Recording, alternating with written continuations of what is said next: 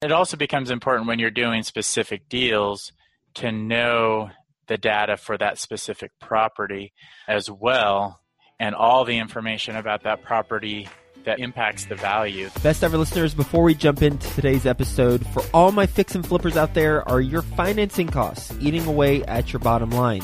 And are you looking for a way to increase your overall profits by lowering your loan payments to the bank or maybe your private lender? Well, our best ever sponsor, Patch of Land, you know Patch of Land, they've been on the show. Representatives of their company have been on the show many times. They've been a sponsor of this show many, many times. They're back for more because they love you and they love working with the best ever listeners, and they've got an interesting point of view on interest rates, and that is that it's the interest rates that we are quoted shouldn't necessarily be taken at face value, because perhaps a higher interest rate could actually deliver a lower cost to your fix and flip loan.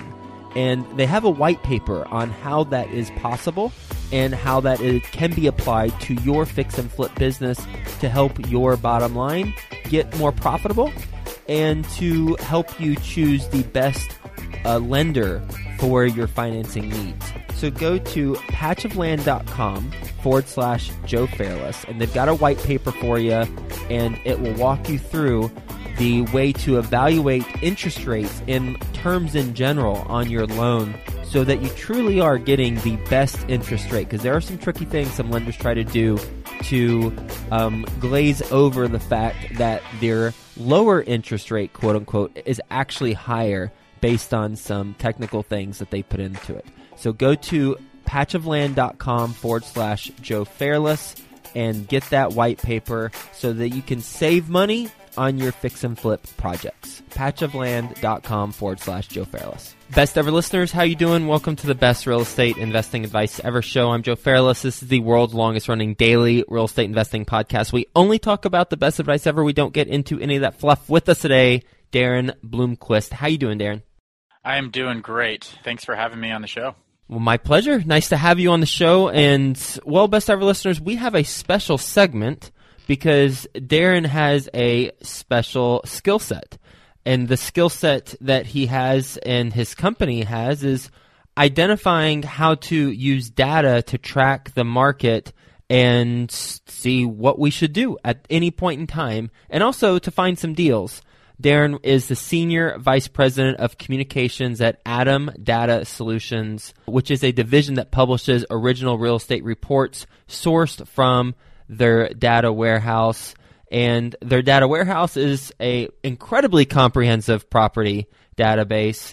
He is based in Orange County, California, and you can learn more about their company at their website, which is in the show notes link.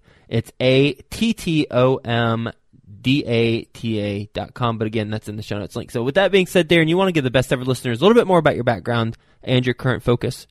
Sure. I've been with Adam Data Solutions, which was previously, some of your listeners may recognize the name RealtyTrack. We were previously known as RealtyTrack since 2001. I've been here a long time and been here for 16 years basically, and joined answering phones for customer service, talking to real estate investors. That was my training, and it was a great training in who were using our data to find deals. And that's where I got started, and really my background, my education was in communication. So eventually, as RealtyTrack started growing, was able to start taking on that role of taking this data. And part of our mission here at Adam is to increase transparency in the real estate market. And we take the data, and my job is take the data, create reports out of that it helps to increase transparency in the real estate market.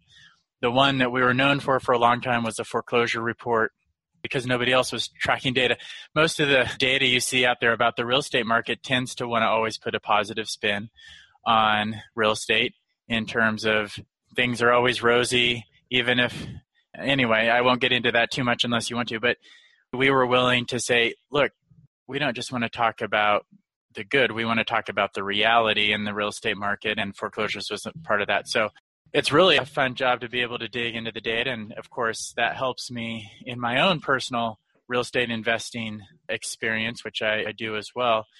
that's been a big help. But I would say a huge piece of my learning curve early on was talking to these real estate investors. And this was back in another housing boom. The market goes through cycles, and you can use data in any cycle to help you invest and find good deals. And that's one of the things that I've learned over the years. But back then it was another boom cycle. There were certain strategies and data that investors were looking at to find those deals. During the down cycle, it was different. Now we're in another up cycle. But the common thread there is that there's always deals available, and there's always ways to make money in real estate. You need to be aware of what cycle you're in to employ the correct strategy to do that. I'm going to take your word for it that you all have a bunch of data, because I'm sure that some listeners are shaking their heads. Yep, they do. We've worked with them. Okay, so you've got a bunch of data. We don't have to get into the nuts and bolts of that. What I want to know is, since you have access to all this data, how do you determine what to do with it? It's a massive database. Just to throw out a couple numbers, we basically have what's called tax deed and mortgage data on 150 million properties nationwide, which is most of the properties in the U.S. How many? 150 million, 150. And that is over 90% of the country in terms of housing units and population. And we have basically all the public record data. If you went down to the county to research a property, all the data that you would pick up, looking at all the mortgages, the deeds, the tax assessor information, of course, the foreclosure information we're tracking as well. And what we decide to do with it, that's a great question. And a lot of it comes from our customers. We listen to what our customers are looking for and what they're interested in. And that helps us inform what we should be looking for in the data. We have clients from real estate investors, individual real estate investors who are using our data to find deals, to massive Fortune 500 companies who are ingesting our whole database in-house and giving it to their data scientists to analyze for creating algorithms and machine learning and artificial intelligence to help them inform their business. And their business may not always be directly related to real estate. We have government agencies using the data. To be honest, that gives us a lot of information on, okay, what reports do we need to be publishing out into the universe that help increase real estate transparency?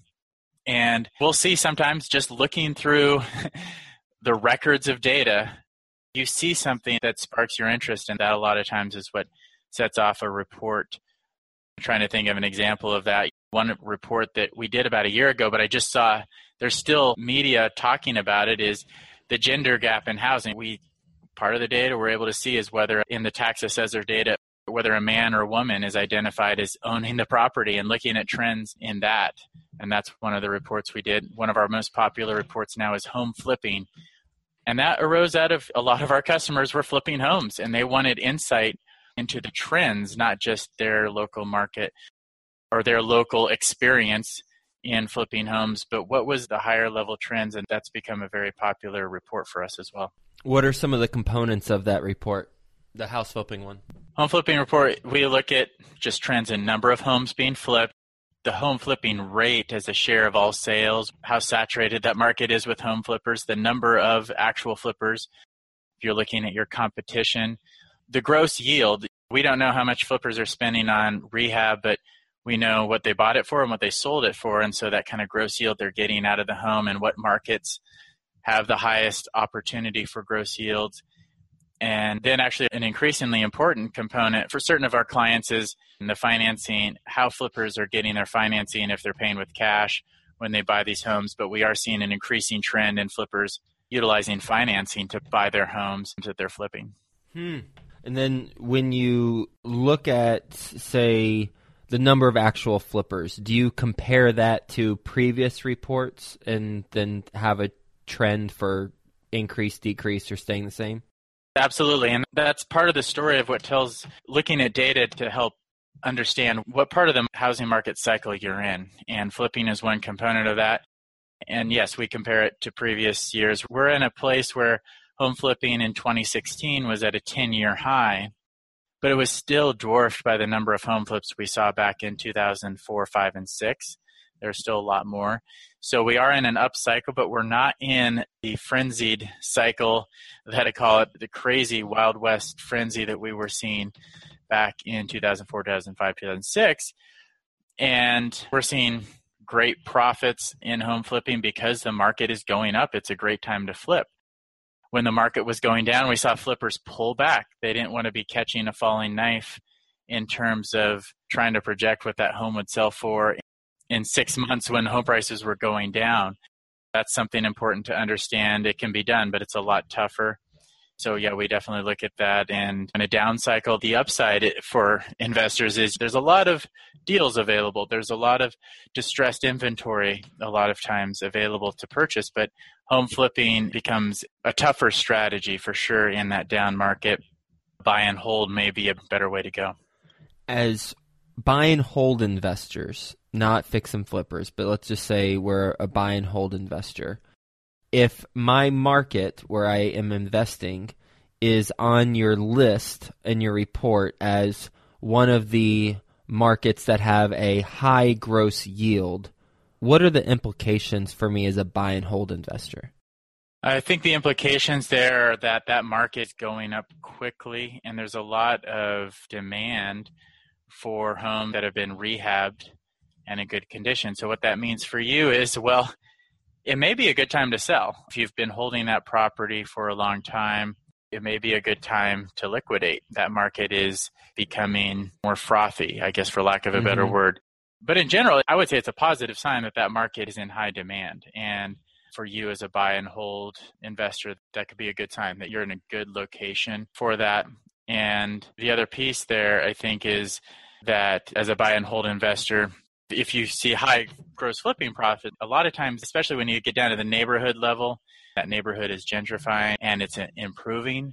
The nature of that market, that neighborhood is changing in a positive way, probably, at least from your perspective and the value of that home. So you're going to get that icing on the cake of faster appreciation for that home in addition to the cash flow that you're getting from the rentals. Do you all look at total dollars on gross yield and then also percent? Because total dollars, I imagine, would be different than percent of profit or difference there, since California probably and Northeast, larger dollars, but you might not be making as much of a percent profit. Yeah, that's correct. We do both of those. We look at the dollar amount. And yeah, there's a lot of markets in California and the Northeast. You pinpointed it exactly. And maybe some places like Seattle that we see $100,000 gross profits, and that's just average or more on a flip. But then you look at the percentages, and the percentages are higher in the, I guess, more what I call the more blue collar Rust Belt type markets, like Pittsburgh is near the top often in terms of percentage return. Places like Cleveland and spots like that float to the top when we look at that metric. Are there certain markets that you have seen on that report on a consistent basis over the last handful of years? Yes, you mean that are the gross yield. The gross yield piece. Early on, we started doing that and publishing that in 2012, and early on it would have been the low-hanging fruit markets that were destined to come back quickly from the downturn, because 2012 was really the absolute bottom in terms of home prices. So places like Phoenix, Atlanta, parts of Florida would have been high on the list at that point. We have seen that shift. There's still Southeast markets, places like Memphis in there, but it's shifted, I would say, north to the Rust Belt, where you see the Pittsburghs and the Clevelands and the Cincinnatis, I think where you are, that are floating more to the top of that list, as places like Phoenix and Atlanta and many parts of Florida have become quite expensive, and the low-hanging fruit has already been picked there during this particular cycle. And so that's one thing, as a real estate investor looking at data, you need to be aware that different things are happening in different markets at the same time. And so not everything hits at the same time. And there was great opportunity for finding deals in some markets a few years ago that's not there, and now that it's shifted to other markets for both flipping, and I would even say the buy and hold has shifted as well in a similar direction. So let's take a step back and let's pretend, and there's going to be a gasp on your end, but that we don't use your services. You can do the gasp, oh no, that we don't use your services, but we're just looking to identify the best markets. to invest in the long run for the next couple decades as buy and hold investors? Where should we go to gather data, and what should we look for?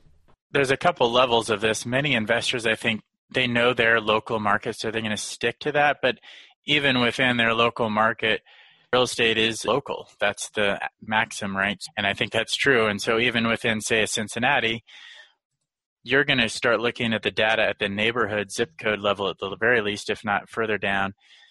And it's not always about looking at markets that are 100 or 1,000 or 5,000 miles away. It's sometimes looking at markets within a very small area. And local investors who stick to the same area do have the advantage of they may not need to use our data, to be honest. They may know that market so well themselves that they have it dialed in, and they know once they start seeing certain signs. And I think some of the key signs, the first domino is the number of sales that are happening. If you start to see the number of sales consistently trend downward, that could be a sign of weakening demand. And that a lot of times is the first sign. And following that, a few months later, you would see home prices start to weaken. And tied in with that, and this is where personal data from your own, I would encourage investors to keep their own data because that can be very valuable.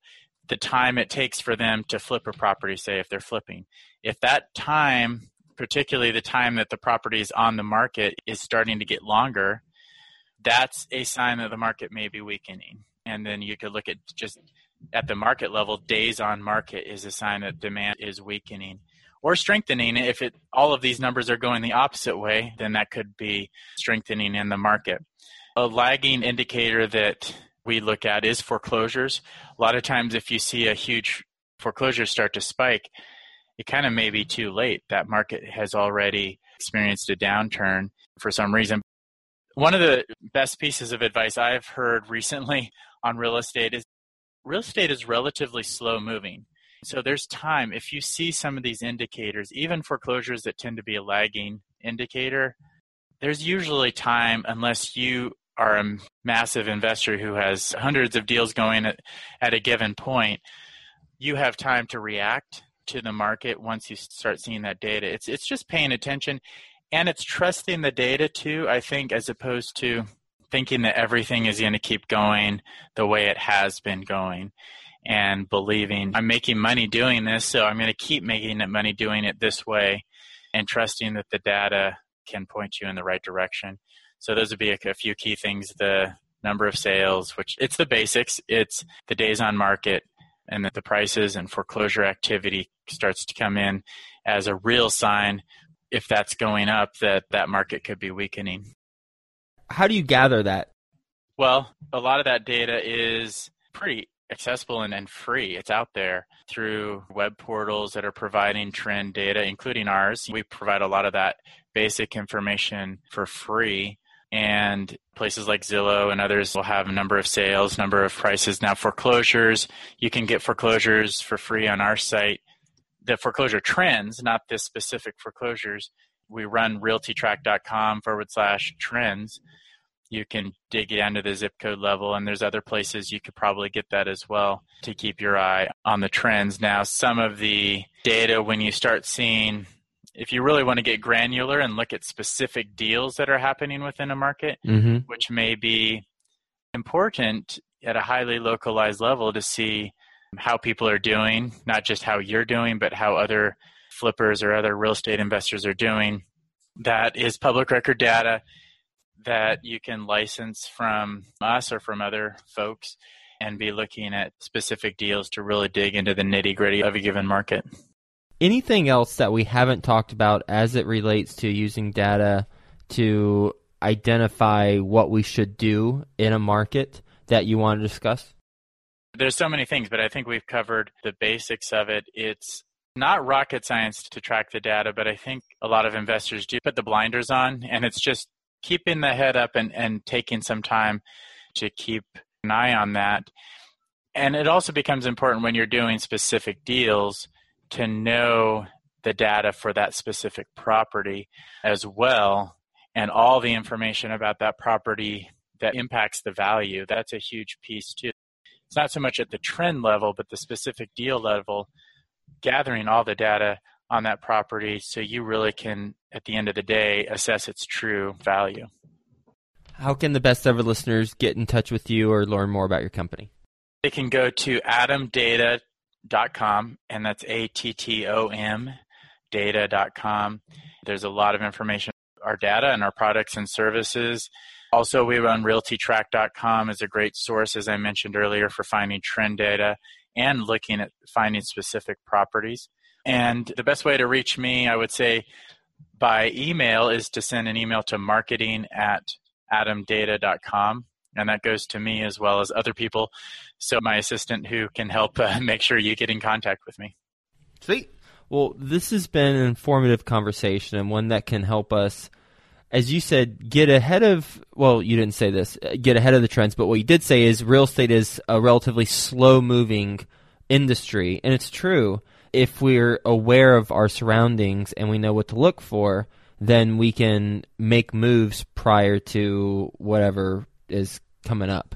And some of the things that you mentioned, the different ways to look at a market to identify if there is a growth or regression happening, looking at the sales trends, looking at how long the days on the market are, and then also with the approach for just making sense of it all, having the approach of, okay, we've got these different reports that we can look at, but what do these numbers actually mean and what are the implications? So how do we take that information and then have actionable action from that? So thanks for being on the show. Hope you have a best ever day, Darren, and we'll talk to you soon.